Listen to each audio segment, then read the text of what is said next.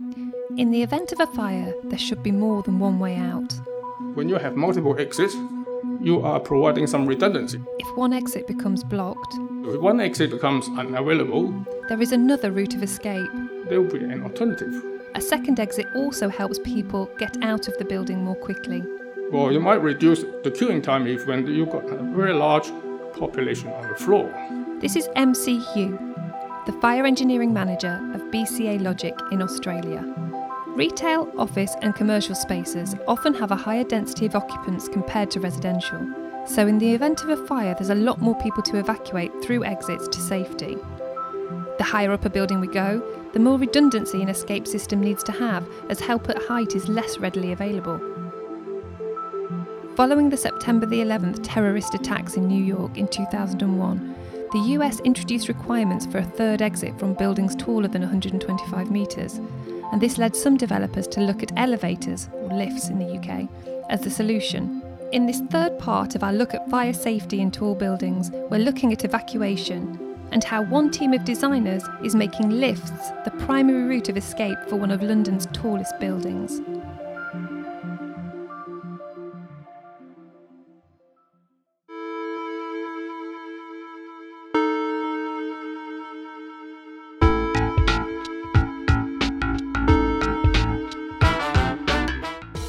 Welcome to Engineering Matters. I'm Bernadette Ballantyne, and in this episode we're in London examining the fire engineering strategy for a major new tall tower in the capital, 22 Bishopsgate in the City of London, which is a major undertaking.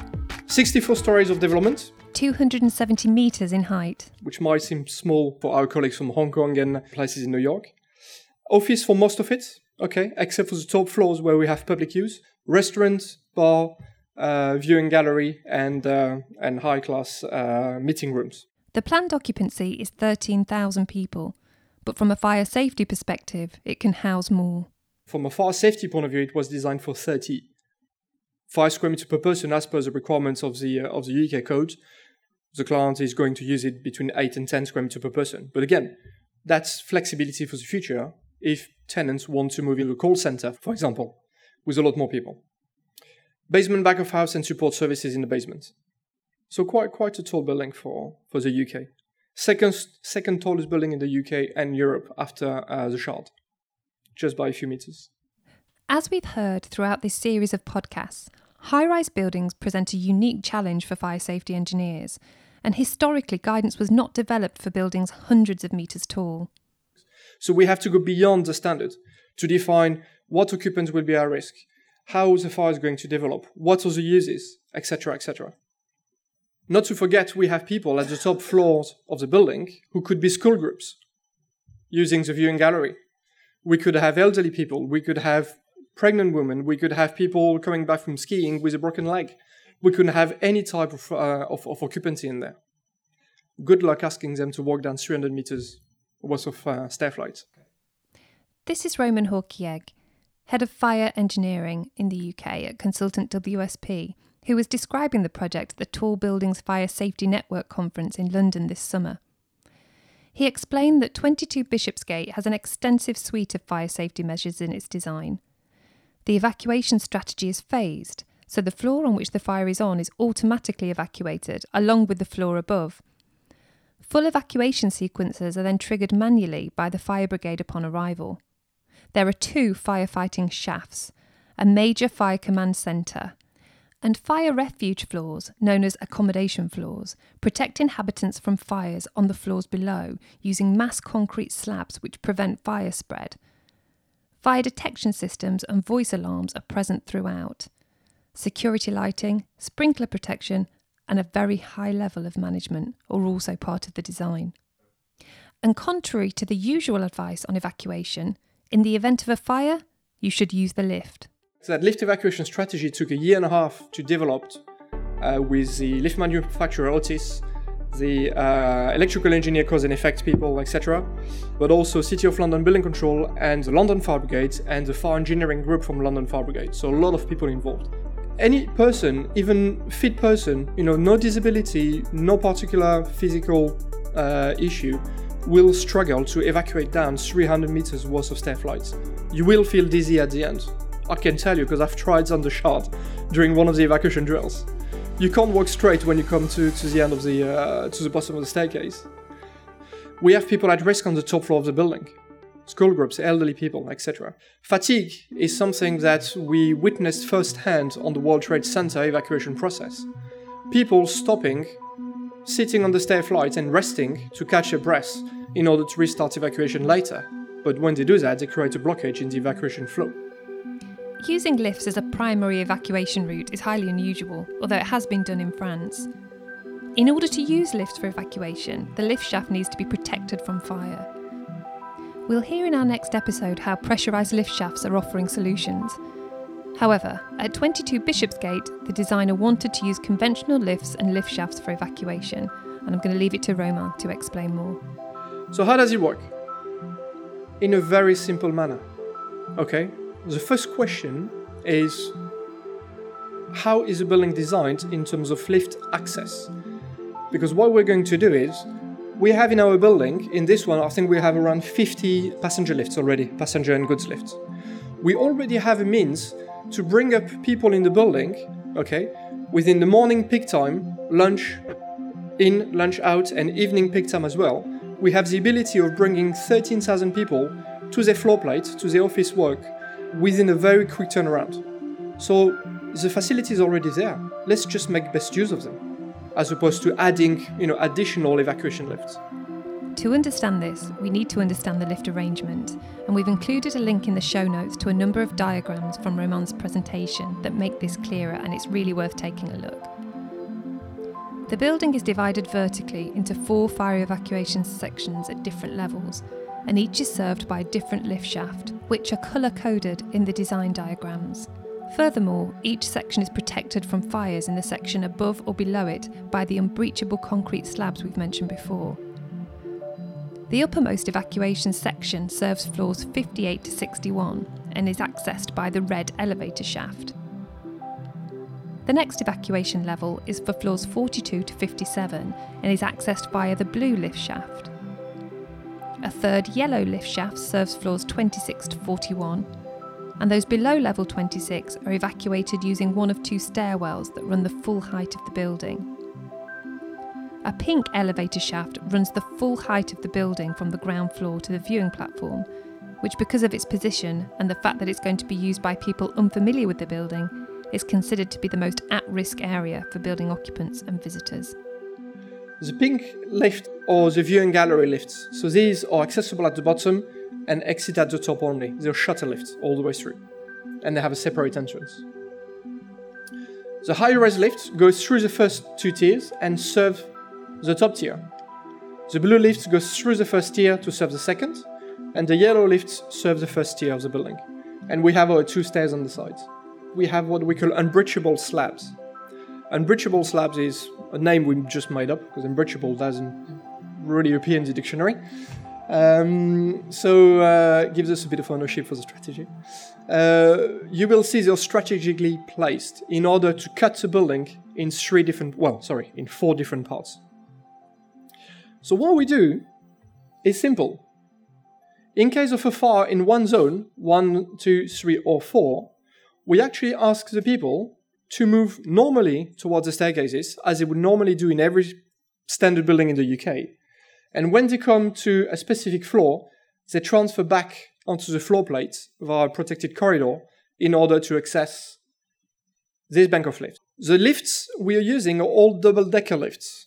So you have 2 lift cabins within the same shaft working together, okay? Which gives us extra capacity when we want to bring people up, but also people down.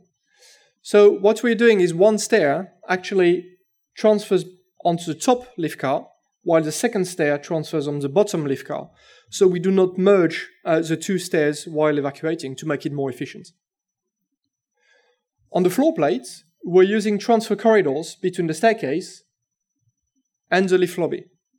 As much as possible, we have used the technical floors in order to save space on the office lettable areas. So these floors, for example, here, just under the unbreachable slabs, are technical floors. And the reason why we call them unbreachable slabs is because we don't want tenants to actually come in and connect 10 floors, including making connections through those slabs. So we use the top floor of the mechanical floor to make sure that doesn't happen. So in terms of our scenarios, fire in zone 1, I walk down 3 floors, go back into the floor plates through transfer corridor in order to access the lifts. I have a very short travel distance down the stairs for the most vulnerable people who actually are at the top of the building. The people who won't be able to evacuate necessarily a lot of floors down the staircase. Fire in zone 2, I do the same. I walk down to zone 3 and use the blue lifts. Basically, what I do here is make sure that people will be using passenger lifts that are physically away from the fire. The shafts are not serving, they're not even passing through. They are physically away from the fire. So there is extremely little probability that my fire is going to affect that lift. Either due to the flaming, the heat, the smoke, or even the firefighting water. Not to forget, we all think that fire and flame go up, but firefighting water actually goes down. And we want to make sure that stops, that doesn't affect the operations of the rest of the building under. So all the floor plates have a raised floor that can act as a massive reservoir for firefighting water, whether it is sprinklers or hoses, and all the slabs are sealed. The alternative level of discharge for information is level 7. So if a fire starts on the ground floor and prevents people from evacuating at the base, then lifts stop at level 7 and people can use the stairs to evacuate all the way to outside. We have done a lot of research into lift evacuation as well and evacuation of disabled people, and it's very surprising to see how many countries and codes actually rely on human interaction. For example, evacuation chairs, or just say stay in the refuge and wait here, you will be rescued. Yeah, but how, when, by who? How am I kept informed of what's going on? All of that is just not in place. The UK, I have to say, has been quite ahead of the game in many aspects of that. But again, still away in terms of lift evacuation. So mobility impaired people, they will be using the firefighting lift for evacuation. Okay, so they don't use the passenger lift. And we don't expect them to walk down 10 floors worth of stairs in order to access an evacuation lift. The firefighting lifts will be used at the initial stages of the fire by members of the fire control center to go all the way up to the fire floor and pick up disabled people directly from the firefighting lobbies, which contain refuge spaces. So it's a standard approach that we see in the UK that has been replicated here. So in terms of detailed sequence, how does it work? Typical example is a fire in zone 2. I've got a confirmed fire detection in zone 2. 4 landlord fire wardens go to the fire lifts. Okay, these are the people in the control center who are there 24/7 in shift, looking after security and fire safety. A building of that caliber will have, heavy duty management. So the firefighting lifts go up, 2 wardens in each of the firefighting lifts. They stop at the transfer floors, the respective floors.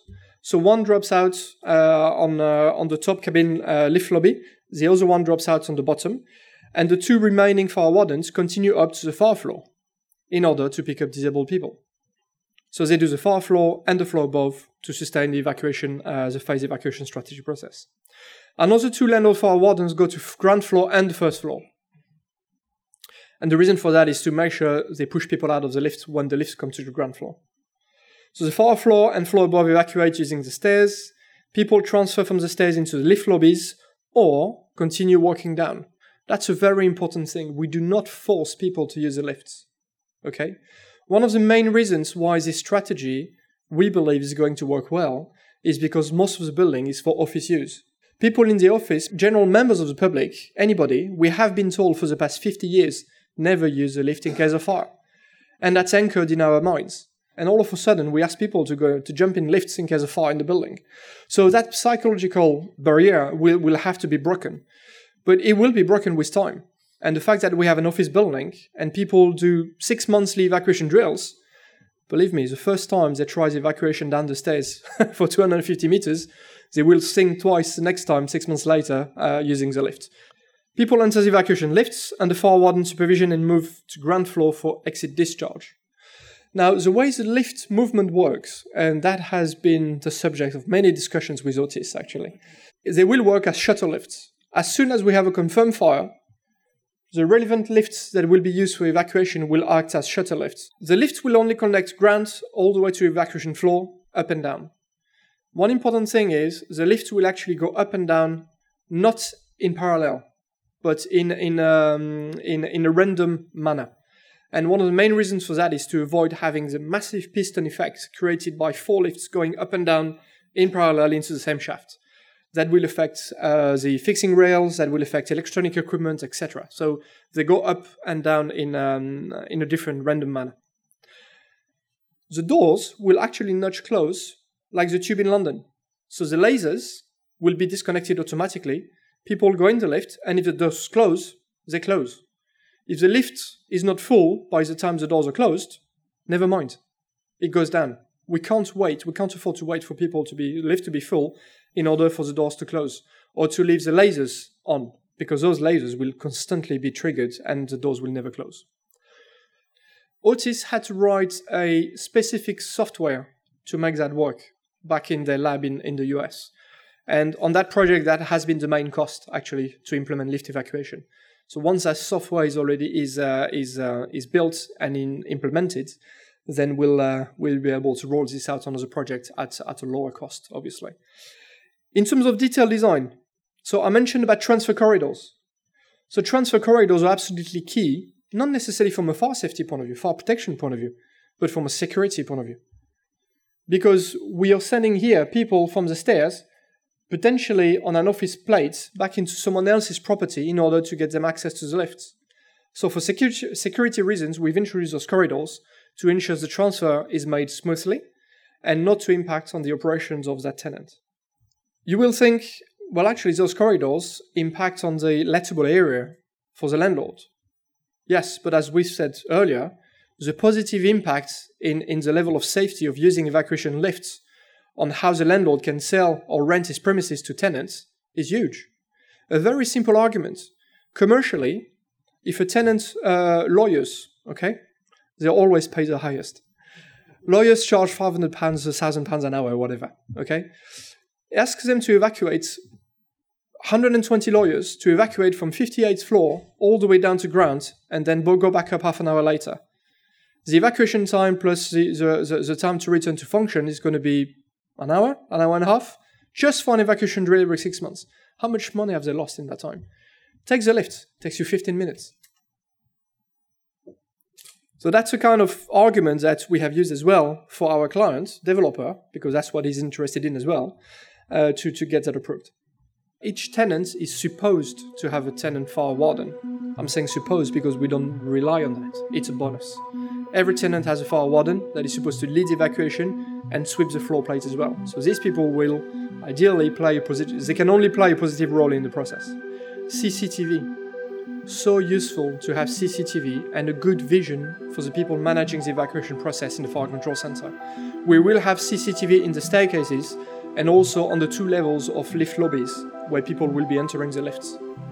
Just for information, they know what's going on, they know how it's working, they know when we have phase evacuation that the fire floor and floor above have fully cleared and the people have actually moved down a few floors. They know they can then trigger further evacuation zones without taking the risk to actually jam the staircase capacity.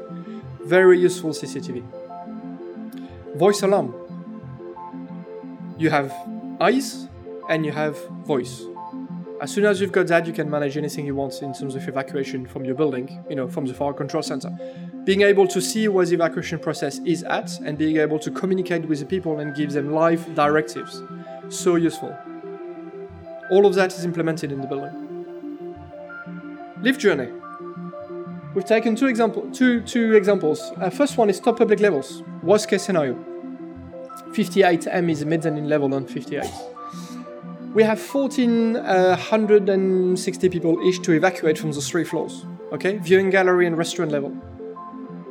All 7 lifts. Why I say 7 is because the 8th lift is actually the fasting lift, so it's been discounted. They take 280 people per run in a maximum capacity with a bit of safety margin. 6 runs to evacuate that many people for a total evacuation time of 15 minutes. Again, that's on the assumption that the lift cars are full. We've made estimations of dwelling times for the doors and the time for the lift to go up and down. These are very high-speed lifts for such a tall building.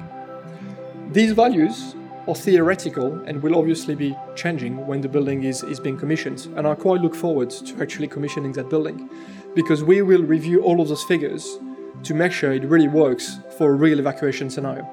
Typical office floors, the 8 lifts are actually available, 320 people per run, 7 minutes in total.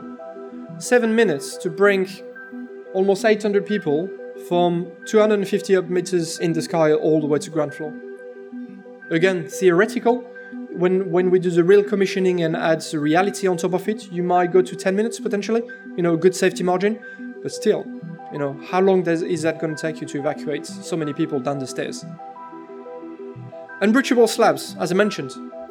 The slabs are placed at key locations, to protect the lift bank basically. They are 2-hour fire-rated slabs, and what we've done here is on the risers, we actually fire-rate vertically, the risers, but also horizontally on those specific floors. Again, providing belt and braces at very specific locations. The cost of that was peanuts. It's about 6 motorized fire and smoke dampers and a bit of fire bat on around the electrical cables, etc. And it provides a much more enhanced level of protection. As mentioned, it's been fully approved by City of London, Building Control, and the Fire Brigade, including the Fire Engineering Group. At 22 Bishopsgate, the design team has created a comparatively simple solution of compartmentalising the building into 4 fire evacuation zones and using lifts to carry people from the nearest safe zone to the ground. As such, this approach could offer the third escape route necessary in some countries in tall buildings, without building in additional staircases or bespoke evacuation elevators.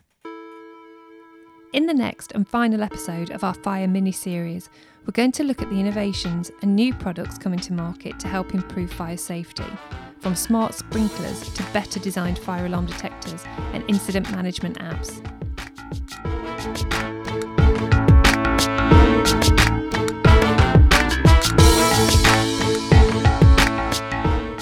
Engineering Matters is a production of Reby Media, produced and hosted by me, Bernadette Ballantyne. Special thanks to FireX International and the Tall Buildings Fire Safety Network, where we heard from WSP and the 22 Bishopsgate Project, the Fire Protection Association, Kingspan Group, Greater Manchester Fire Service, Queensland Fire Service, Colts International, Johnson Controls, the Institution of Fire Engineers. Mixing, editing and writing by John Young. Fact-checking by Rian Owen. Additional story development by Vilo Mitrovic, and a big thanks to Jim Robertson Moore. Our theme music comes from JM Sounds, with additional music from Pond 5. Rory Harris is our executive firefighter. We'll be back next week with more. If you like this podcast, please leave us a comment or review on your podcast app, which really helps others to hear about us, or tell a friend to have a listen. Engineering Matters can be found on Apple Podcasts, Stitcher, Google Play, Podcast Addict, Blueberry, Spotify, or wherever you get your podcasts. Follow us on Twitter at Engineer Matters, or find us on LinkedIn and Facebook. Find out more about us online at reby.media.